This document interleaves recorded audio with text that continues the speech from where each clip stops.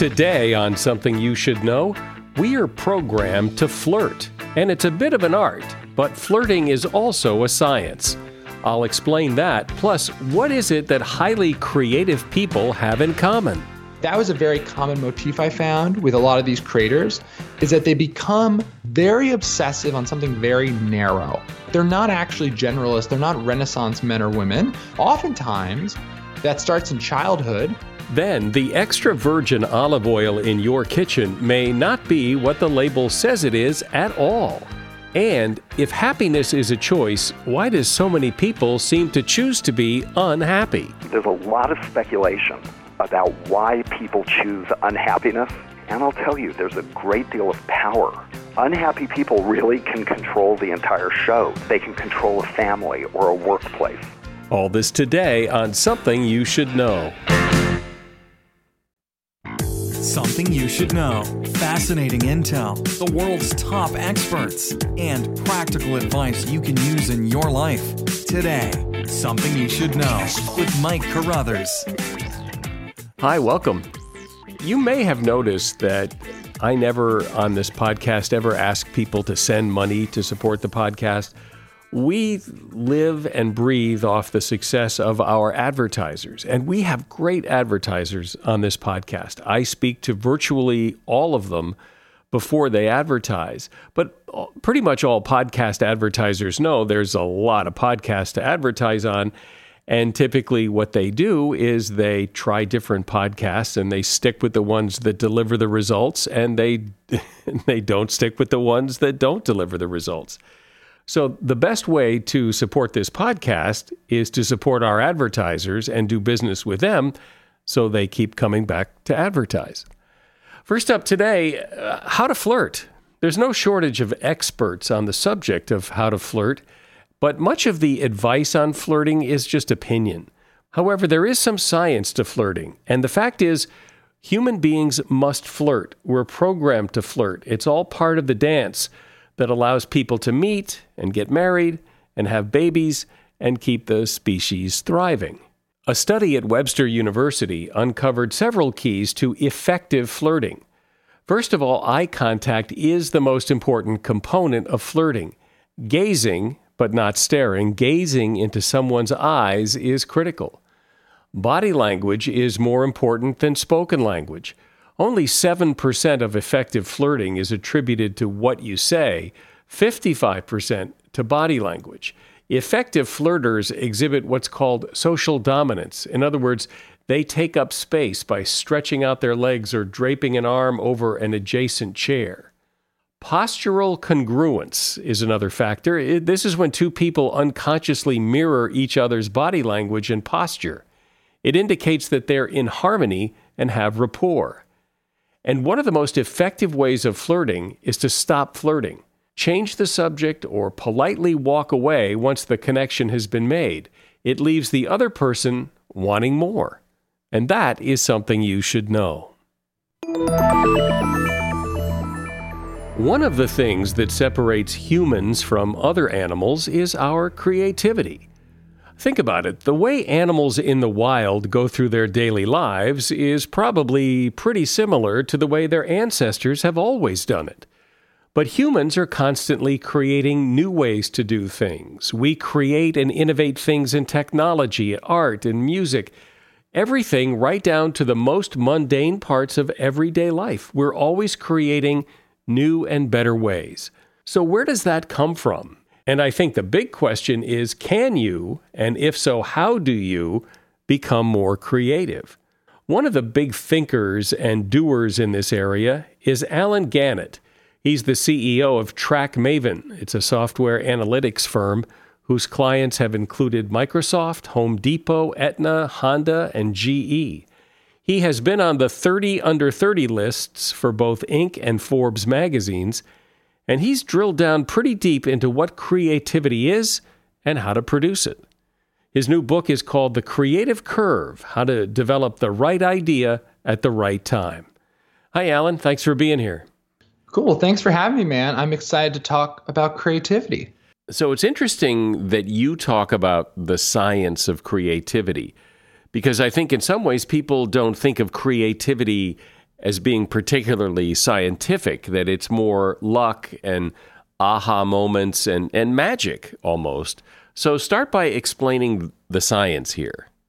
Yeah, creativity is one of these things where there's this huge disconnect between what the science tells us about how creativity works and the public perception, right? The public perception is that there's some creative demigods who, Steve Jobs, Elon Musk, Pablo Picasso, where, they were born with this thing that, we don't have. And, if you're not popping out of the womb, painting and playing the piano, inventing computers, well, then you're never going to. And the reality, though, which is so interesting, is that when you look at the science of creativity, there's actually a lot of academic consensus. The consensus is that it's a learnable, nurturable skill. There's all these really fascinating studies, for example, that will look at things like the relationship between IQ and creativity.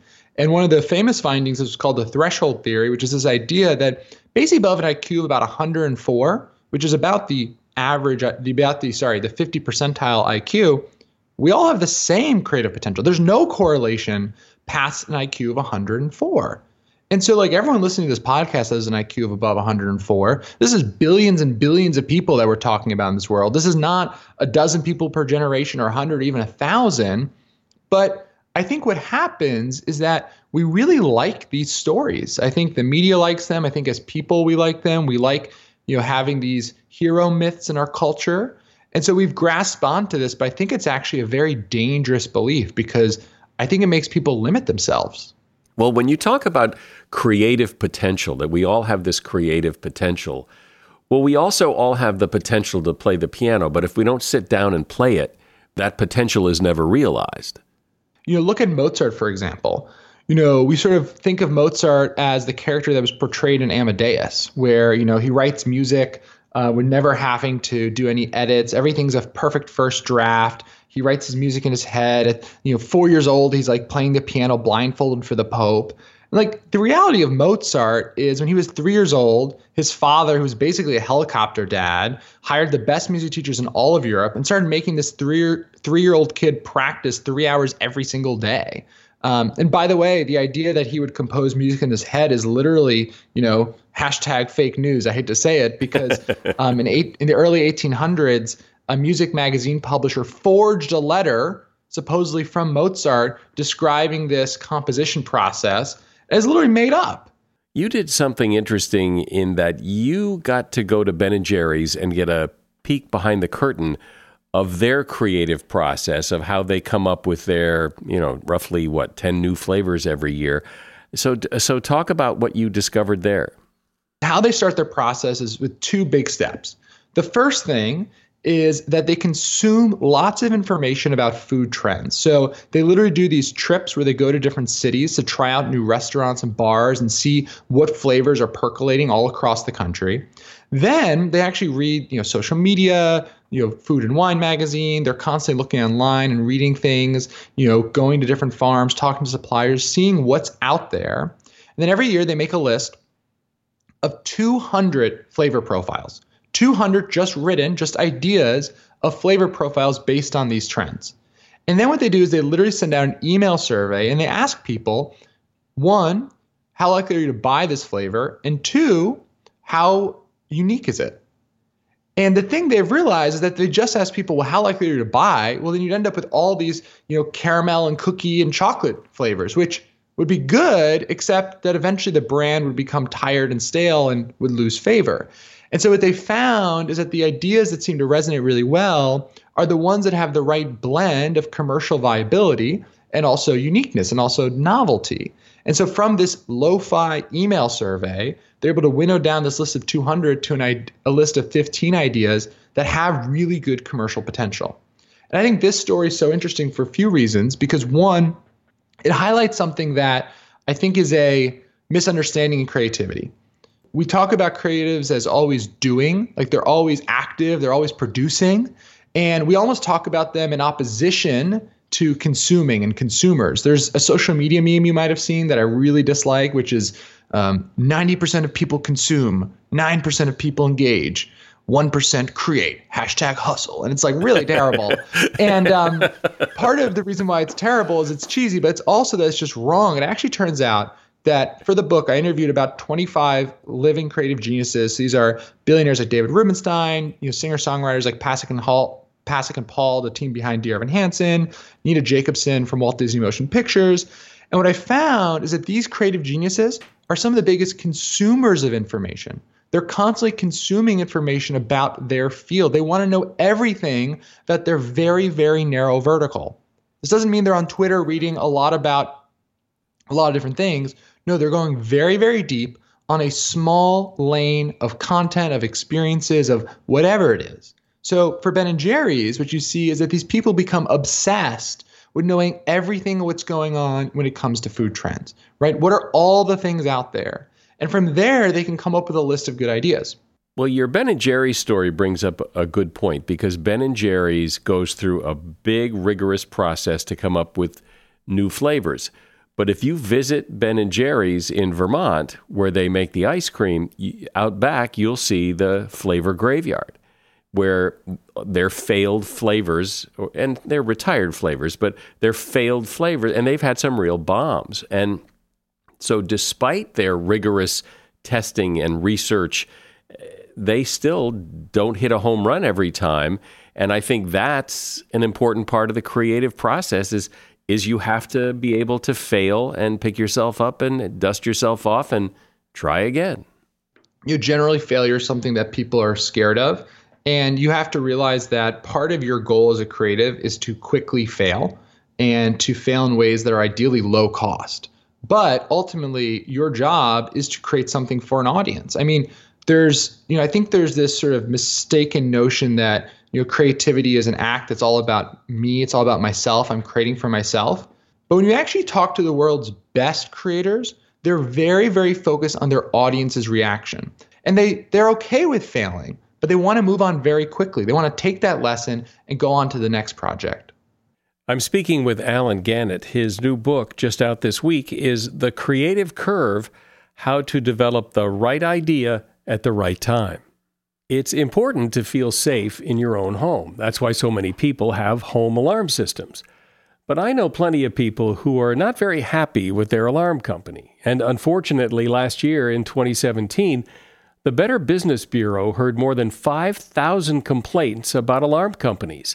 That puts home security in the top 10% of most complained about industries. So here's how you fix home security. And here's what I tell people. Check out SimpliSafe. They have great alarm systems for homes, apartments, and businesses. And here's what they did. SimpliSafe got rid of contracts and hidden fees, and they work hard to earn their customers' business instead of relying on tricks and fine print. Right now, SimpliSafe is protecting over 2 million Americans, and there are over 40,000 five-star reviews online. They've had an A+ rating with the Better Business Bureau for 10 years running. SimpliSafe is what home security should be. You're getting the best protection, period. Learn more about SimpliSafe today at simplisafe.com/something. That's simplisafe.com/something to protect your home and family with an A+ home security system. simplisafe.com/something. If you're a man over 30, you may have noticed that you don't have as much hair as you used to. But thanks to science, losing your hair is not necessarily your destiny. There's a website called forhims.com. It's a one-stop shop for hair loss, skincare, and sexual wellness for men. If you're concerned about losing your hair, I want you to go to forhims.com. And there, Hims connects you with real doctors and real medical-grade solutions to treat hair loss. No snake oil pills or sketchy supplements. What's offered here are prescription solutions backed by science. You just answer a few quick questions, the doctor will review it and can prescribe you products that are shipped directly to your door. I've personally recommended Hims to family and friends because I know they would appreciate the convenience, and I know what's offered here are real solutions. Order now, and Something You Should Know listeners get a trial month of Hims for just $5 today, right now, while supplies last. See website for full details. This would cost hundreds if you went to a doctor or pharmacy. Go to forhims.com/something. That's forhims.com/something. forhims.com/something. So, Alan, in the creative world, what is it that creative people have? What is that one thing they have that perhaps other people don't have that allows them to creatively hit it out of the park? There's a very common experience among the creative geniuses I talk to where typically as a kid, they over-rotate or specialize on something, either by force, like a parent told them to do it, or because of some external event. So, in the book, for example, I tell the story of Ted Sarandos, who, lived in this sort of chaotic childhood home where he was one of 5 children. His parents had him when he was a teenager. They were poor. And, he went on to become the chief content officer of Netflix. But when he was younger, he, to escape his house, would go to his grandmother's house, who was a big film buff, and he would just watch movies with her, movies and movies and movies. And this is where he felt safe. And, then later he got a job as the clerk at a video rental store. And there he decided that during the day when the store was empty, he would watch every movie in the store. And he literally did that. And so he specialized very early. And that was a very common motif I found with a lot of these creators, is that they become very obsessive on something very narrow, right? They're not actually generalists. They're not Renaissance men or women. They become very obsessive with something very, very narrow. And oftentimes that starts in childhood because there was some external forcing factor or some external factor pushing them that way. But it can start when you're older. But you have to make a mindset shift. See, I think the problem that people have is, since we're all in our pursuit of passion all the time, we think that we should find a task that's easy for us. Something that is, when we do it, immediately feels easy. But the reality is, it was never easy for anyone in the beginning. It's just that, when Mozart was 3, his dad was forcing him. It's when people were young and they were maybe doing something as a way to sort of escape some more troubled situation elsewhere. There's a strong motivation there. So if you want to be creative older, what you have to do is you have to create that construct around you that supports you, that motivates you, that keeps you going through the difficult parts. And you see this with video games and how they're designed to sort of prey on this notion that we have of that we should only do things that are immediately easy to us, because video games start where it's very easy to level up in the beginning. And we like that. We like the idea of, look, I'm already good at something. We like that idea of progress. It's a very core part to our being. There are those stories, though, and I think maybe this is where people get discouraged, is there are occasionally people who have never written anything before and come out with a book that just takes off, or writes a song that's a huge hit and they've never written anything before.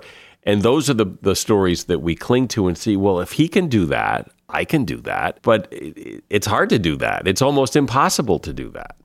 Yeah, so one of the things that we get really caught up on with creativity is these sort of quote unquote aha moments or flashes of genius, or whatever you want to call them. And we're like, well, look at that. Look, that person just, they were walking and they had this amazing idea that went on to become this super successful company. And what's interesting is that scientists are sort of like befuddled by this. Aha moments are actually a really well understood thing from a biological perspective. We actually know a lot about how they work. So basically the short version is that, it's kind of cliche to talk about left brain, right brain when you're talking about creativity, but it's actually pretty important. So, right, our left brain is where we do more logical processing. It's where we deal with the dominant meanings of words or concepts. So if you're doing a math problem, for example, and when you're solving a problem with your left hemisphere of your brain, it's very, very step by step. It's very conscious. You're aware of each step as you're doing it. Your right hemisphere of your brain is solving things in a very different way. It's more metaphorical. It's combining different concepts together. It's connecting the dots, so to speak.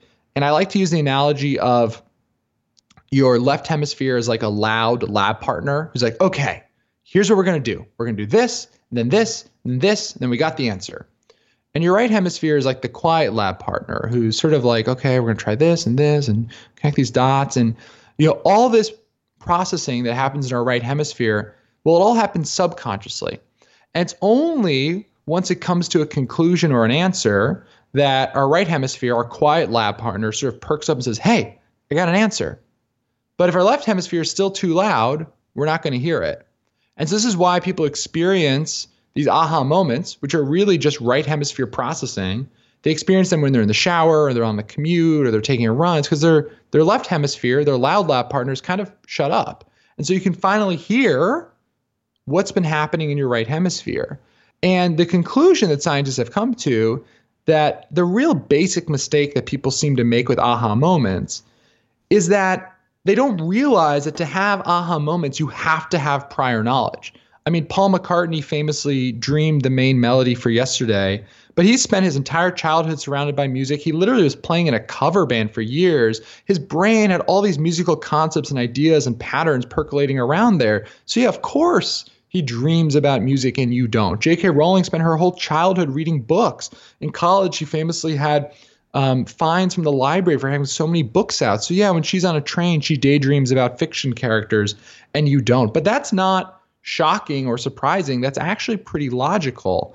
And so what scientists have found is if you want to have more of these quote unquote magical aha moments, the most important thing is to actually have knowledge, to have a lot of specialized experience, a lot of specialized memories, a lot of specialized wisdom. And that's another reason why consumption, I think, is such a crucial part of creativity, is that it gives you the dots to connect. It gives you the electricity for your light bulb moments. I said in the beginning of our discussion that in my view anyway, for something to be truly creative, it has to have some element of success to it, that it can't just be a different way of doing something, it has to be a better way, and somebody has to recognize that and see that value. And I think often in the creative world, there's this belief that when you build this great new thing, or when you write this great new novel, or you paint this great new picture, that's the end of the creative process, that then the world will just find it and love it. But I've always thought that part of the creative process is convincing people how great your thing is. It's the marketing, it's the PR.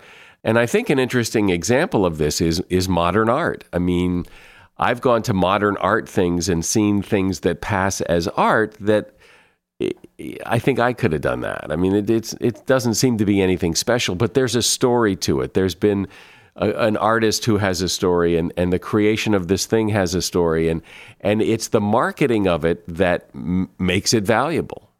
Think about Andy Warhol. I mean, Andy Warhol famously had teams of assistants who would create the art. He literally, for a lot of his screen prints, there's the stories he would call into the factory and just say, okay, print this image with these colors, thanks.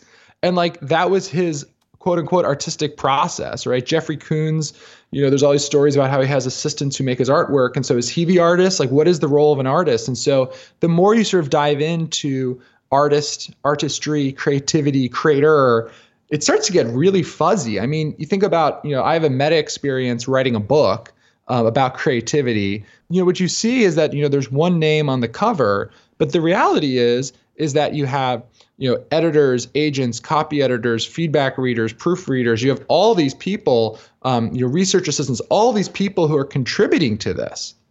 And so the idea that just my name is on the cover is almost kind of silly at that point.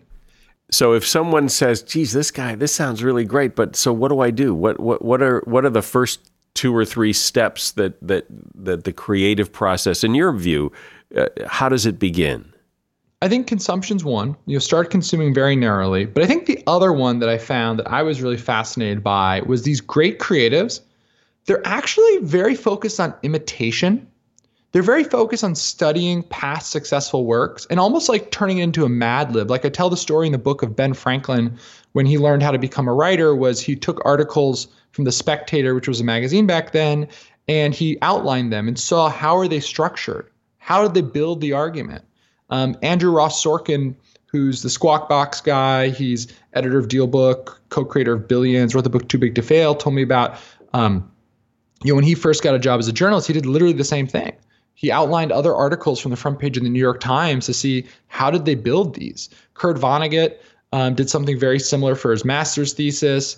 You see this again and again, this idea of imitation as actually a very important part about creative skill development. And so I think go to a creative work that you know is good or you feel is good.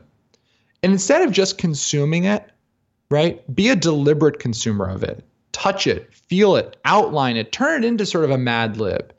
Well, I like how you talk about the science of creativity and that anybody can develop their creative potential using the science rather than just thinking that it's just the purview of a few people who are just creative geniuses because they were born that way. Alan Gannett has been my guest. He's the CEO of TrackMaven, a software analytics firm, and he is author of the book, The Creative Curve, How to Develop the Right Idea at the Right Time. There's a link to his book in the show notes for this episode. Thanks, Alan. You know, people take vitamin supplements because vitamins can fill in the important gaps that your body is missing from your diet or give you an extra boost when you need it. In fact, 90% of people fall short of the FDA-recommended guidelines for at least one vitamin or nutrient. But for the vitamins to do what they're supposed to do, you actually have to take them. And Care of makes that so easy. Care of is a monthly subscription vitamin service made from effective quality ingredients personally tailored to your exact needs. So what you do is what I did, and you take Care of's fun online quiz that makes it really easy for them to figure out what vitamins and supplements you need. Then you get a 30-day supply shipped right to your door in individually wrapped packets for easy grab and go. And Care of vitamins cost about 20% less when compared to similar brands at local drug and health food stores. For 25% off your first month of personalized Care of vitamins, go to takecareof.com and enter the promo code SOMETHING. Once again, 25% off your first month of personalized Care of vitamins. Go to takecareof.com and enter the promo code SOMETHING. If you have to hire someone, what's the best way? Referrals? Well, maybe that could work. But just because somebody knows somebody who knows you doesn't necessarily mean they're qualified. Or you could pull out that file of random resumes that came in during the last 6 months. Maybe there's somebody in there. Maybe. Now, if you're hiring, you need Indeed. Indeed is your matching and hiring platform with over 350 million global monthly visitors, according to Indeed data, and a matching engine that helps you find quality candidates fast. As a business owner, I've found that hiring the right people, well, there's just nothing more important. Don't leave it to chance or a referral or a random resume. Use Indeed. In the minute I've been talking to you, 23 hires were made on Indeed, according to Indeed data worldwide. Indeed's matching engine is constantly learning from your preferences. So the more you use Indeed, the better it gets. And listeners of this show will get a $75 sponsored job credit to get your jobs more visibility at Indeed.com/something. Just go to Indeed.com/something right now and support this show by saying you heard about Indeed on Something You Should Know. Indeed.com/something. Terms and conditions apply. Need to hire? Oh, you need Indeed. A shout out to Claritin for supporting this episode and providing us with samples. You see, for as long as I can remember, I have had to deal with seasonal allergies. Stuffy nose, watery eyes, the whole deal. And the worst for me is it messes up my sleep. I wake up because I can't breathe right. And during the day, well, if I'm working and I'm all stuffed up, then my voice sounds weird, and this is how I make my living. Luckily, for those of us who live with the symptoms of allergies, we can live Claritin Clear with Claritin D. I use it, and if you struggle with allergies, you should too. Designed for serious allergy sufferers, Claritin D has 2 powerful ingredients in just one pill that relieve your allergy symptoms and decongest your nose so you can breathe better. I've been using Claritin D for years because, well, it takes care of the problem. Ready to live as if you don't have allergies? It's time to live Claritin Clear. Fast and powerful relief is just a quick trip away. Find Claritin D at the pharmacy counter.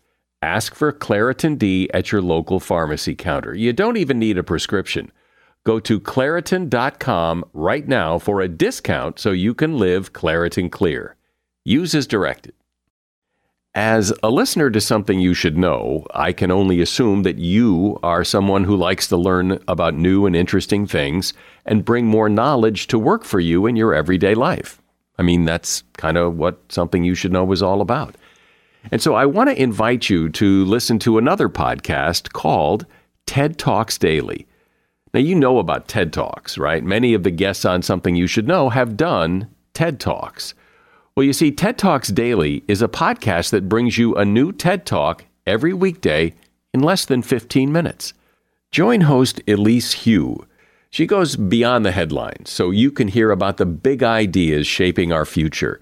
Learn about things like sustainable fashion, embracing your entrepreneurial spirit, the future of robotics, and so much more. Like I said, if you like this podcast, Something You Should Know, I'm pretty sure you're going to like TED Talks Daily. And you get TED Talks Daily wherever you get your podcasts. What's the connection between health and happiness? Does being happy tend to bring good health? Does good health tend to make you happy? Or maybe it's a little bit of both. Perhaps more importantly, if you are unhappy, if you feel like a victim, will that lead to bad health? And why is this important to discuss anyway? Well, Rick Foster and his partner Greg Hicks have been looking at this for a long time.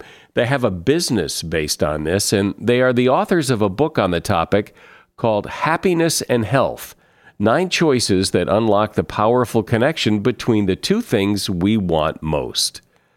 Hi, Rick. Welcome.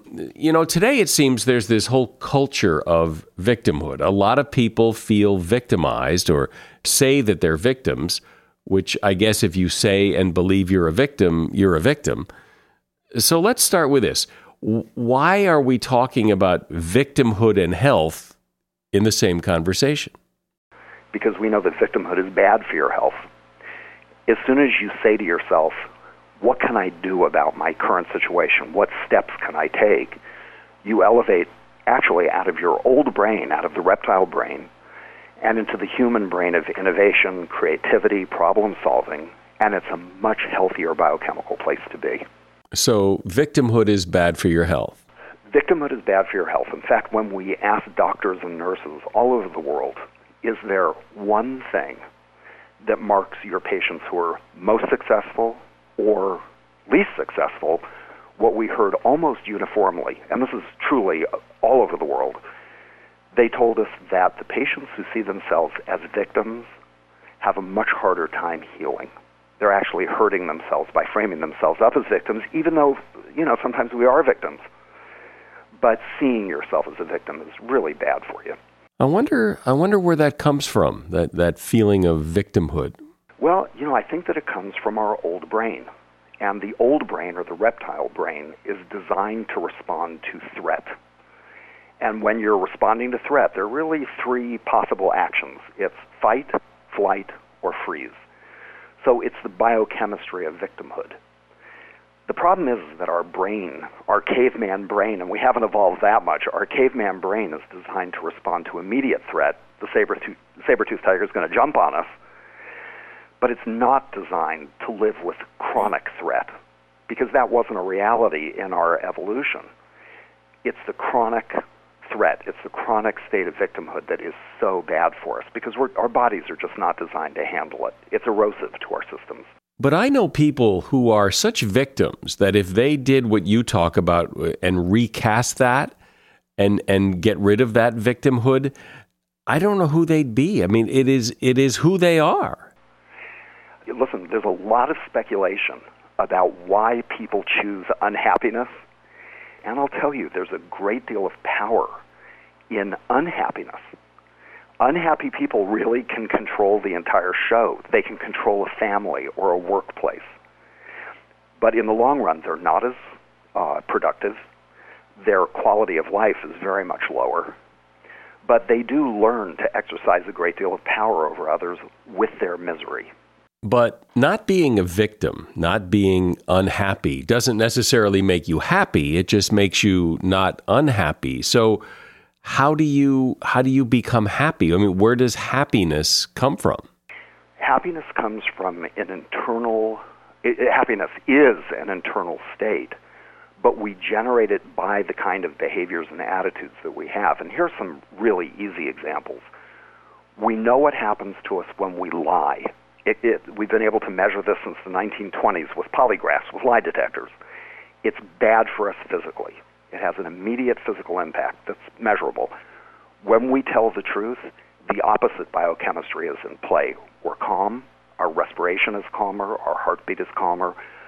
So over time, we know that telling the truth creates a feeling of calm, focus, well-being, which is really a complex state of happiness. Same thing is true with appreciation or giving. We feel happy when we do certain things. And these are the things that people have done through the centuries to elevate their own feeling of well-being. But don't you think, I mean, when you look around, it just seems that some people are just wired differently. Some people just seem to be generally happy, and other people seem to be generally not so happy. I think that there's a genetic predisposition to being sunny and cheerful and upbeat. I have 2 kids. One was born sunny and funny and goofy. My daughter was much more serious and focused. She would not be what you would call a sunny disposition. However, that's about 50% of our preset. The other 50%, if you listen to the scientists, is all about the choices that we make. And that 50% is within our control. And that's really what Greg and I write about. What choices can you make to elevate that 50% that you do have control over? For instance, when we appreciate others or when we're appreciated by others, we feel elevated, we feel happy, and that happiness is a biochemical state. Same thing would be true with giving or a number of the other domains that we wrote about, and we are hardwired to respond that way. So yeah, there are differences, but human beings worldwide respond the same way to certain things like giving and like appreciation. So what else can we do besides give and appreciate? We can not frame ourselves up as victims. We can open up options. Flexibility is another hallmark of extremely happy people worldwide. We can set our intentions to respond in certain ways. We can't, always control circumstance, but we can always choose the way we respond to circumstance. We can give. We can be highly accountable. That is, we can own our own lives. And when we do these things, we get biochemical rushes that now can be measured. It's certainly a new scientific technology, but it corresponds to what we've known for centuries about human beings. And the most interesting part of the whole thing is, why do we get positive biochemical rushes for doing certain things? Hyenas probably get biochemical rushes from stealing from one another. They're a scavenger species. We get biochemical rushes for doing certain things, and if you really look at medical anthropology, you'll find that we're rewarded for doing the things that are most helpful to the survival of the species. So the things that make us happiest give us a very positive biochemical rush, and those biochemical rushes are very much associated with good health. So happiness and health really go hand in hand because they're part of what makes us successful as human beings. You talk about the importance of setting your intentions. So explain that. What do you mean by that? Setting your intention is really about choosing how you wish to respond. It's choosing who you want to be. It's waking up in the morning and saying, how do I want to be today? The opposite is just responding to circumstance. It's not being conscious. So intentionality is really, you'll excuse the meta word, but it's meta-conscious. It's aware, it's that we are aware of being aware. It's aware that we have a choice. So I'll use myself as an example, but I travel a lot. I'm very often jet-lagged. When I wake up in the morning, my intentions on a work day would probably be, Rick, your intention today is to stay as focused as you can be, to listen, to be upbeat, to not allow the fatigue to overtake you. And do I always get what I want? No. But the intentions really send me on the right course to being the kind of person I want to be and responding the way that I want to respond. We have a lot of control that many people don't recognize. When you and your partner and co-author, Greg Hicks, when you took a dive into this and were looking at the connection between health and happiness, what, if anything, jumped out at you as really surprising, really caught your attention? The thing that surprised me the most was the ability of extremely happy people to move through trauma. And interestingly enough, it's the exact same process that many doctors and therapists use when they're dealing with people who are quite ill. And we called it recasting, which, by the way, is very different from reframing, which is simply seeing things differently. Recasting is a three-step process. Extremely happy people would tell us about a trauma. They were no different from the rest of us, by the way. They had the same losses and griefs and difficulties that we all do, but they dealt with them beautifully. The trauma would hit, and they would, in the first phase of recasting, feel their feelings. So these are not people who are in denial. They feel what they need to feel. They then move to a next step or a next phase, which is they look for meaning in the trauma. What does it mean that this has happened to me? What does this say about the way I'm living my life? And of course, what we now know all these years later is what was being described to us was people who jump from their reactive emotional brain into a brain of analysis and a brain of innovation and problem solving. So it's a completely different biochemical state. They elevate out of it. And then the third step of recasting is, what opportunities are there for me in this terrible thing that's happened? And it's very easy for me to say over, in an interview, but this can take a short period of time or it can take years. But what we found is that extremely happy people and the healthiest people elevate out of the worst that life has to offer into a state of well-being. So to listen to you tell it, there's not a whole lot of upside to being unhappy. As far as I'm concerned, there's no upside to being unhappy. They're not having fun. I mean, they're not enjoying life.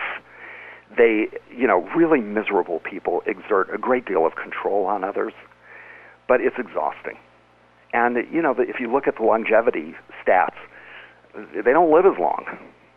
Their lives are not good lives, they're not rich lives, and they're typically not lives full of love because miserable people are pretty hard to love. But I wonder if some people who are unhappy because they don't know what it means to be happy. You don't know what you don't know. If you've never felt cold, you don't know what it means to be cold. Some of the most interesting stuff that we do is we work with people who have not had a great deal of happiness in their lives, and we introduce them to happiness in the moment. In other words, right now, let's talk about truth. Right now, let's appreciate the person sitting next to you. And they get an instantaneous blast of positive biochemicals because they're hardwired to get them. And it's an epiphany. It's a feeling of, oh my God, what have I been missing? Why have I withheld that appreciation? So it's wonderful work. It's cognitive. It means we can all choose it. And it's not a mystery unless you've never experienced it. But once you start to move in that direction, once you make some choices, once you educate yourself to the things that you can do, it's definitely not rocket science. It's within all of our grasp. And certainly worth trying. I mean, what could be the harm? Again, as you pointed out earlier, miserable people tend to control the show. So maybe if they're not miserable, they're afraid of losing control. I think it is a fear of losing control. It's also, the continuation of family patterns. There's some families in which happiness is not a value, or if you're happy, there must be something wrong with you. So there's a lot of social learning around happiness, but that basic feeling of contentment and well-being that you have over time, which is really deep happiness, it's a really rich, evocative feeling. This is something that we wish everyone could experience because it's a wonderful feeling. But happiness isn't a constant state of being. I mean, even happy people have times when they're not so happy. Anyone who claims otherwise is not a happy person, because the truth of it is you can't be truly happy unless you allow yourself to feel some of the worst stuff that life has to offer. It would be completely unrealistic to say that a happy person is always happy In fact, as we wrote the book and people heard about this project about happiness, and then the later book, the most recent one, Happiness and Health, people would try to sneak into the book as interview topics, and they would say things like, I am always happy. I have never had an unhappy day in my life. You should interview us. And we knew immediately that this was not a truly happy person. You have to be able to experience the extreme lows, because it's realistic, to experience the real highs of happiness. Well, it's interesting how being unhappy not only makes you unhappy and miserable, it can also make you unhealthy, as you point out, that there is a connection between health and happiness. There's no real reason not to try anyway to be a more happy person. Rick Foster has been my guest. The book is Happiness and Health, 9 Choices That Unlock the Powerful Connection Between the Two Things We Want Most. You'll find a link to the book in the show notes for this episode. Thank you, Rick. For years, you have heard about the virtues of extra virgin olive oil. It is the heart-healthy oil. It is part of the Mediterranean diet. It is supposed to be better for you than all other oils. Only here's the thing. The National Consumers League tested 11 different olive oils purchased at random at various supermarkets. And they found that 6 of them, despite being labeled extra virgin, were not extra virgin at all. And for those who know, this comes as no big surprise given the lax standards, if not outright fraud, in the olive oil industry. In 2011, the University of California at Davis found that about 69% of the olive oil sold in the United States is adulterated, meaning it either contains other oil, like soybean oil, or it was not extra virgin. The companies who made the oil claimed the tests were unfair and that the occasional bottle might be off because of exposure to light and other factors. But it does appear that not all is as it should be in the virgin olive oil category. The 5 olive oils that did pass the test and were in fact pure virgin olive oil were California Olive Ranch Extra Virgin Olive Oil, Colavita Extra Virgin Olive Oil, Trader Joe's Extra Virgin California Estate Olive Oil, Trader Joe's 100% Italian Organic Extra Virgin Olive Oil, and Lucini Premium Select Extra Virgin Olive Oil. And that is something you should know. Ratings and reviews are always welcome wherever you listen to this podcast on Spotify. We're getting a lot of new listeners on Spotify, so I'm not sure why that is, but welcome. And please leave a rating and review on Stitcher, Spotify, Google Play, iTunes, wherever you listen. I'm Mike Carruthers. Thank you for listening to Something You Should Know. The Bigger Pockets portfolio of podcasts are worthy of your investment. We're having a real conversation as real estate investors. New episodes available every day. It's important to buy where it makes money and not necessarily where you want to travel to. Bigger Pockets, On the Market, Rookie Real Estate, or Money Podcast. The purpose of flipping is to create more cash so then you can reinvest into other types of properties. The Bigger Pockets Podcast on YouTube or wherever you listen.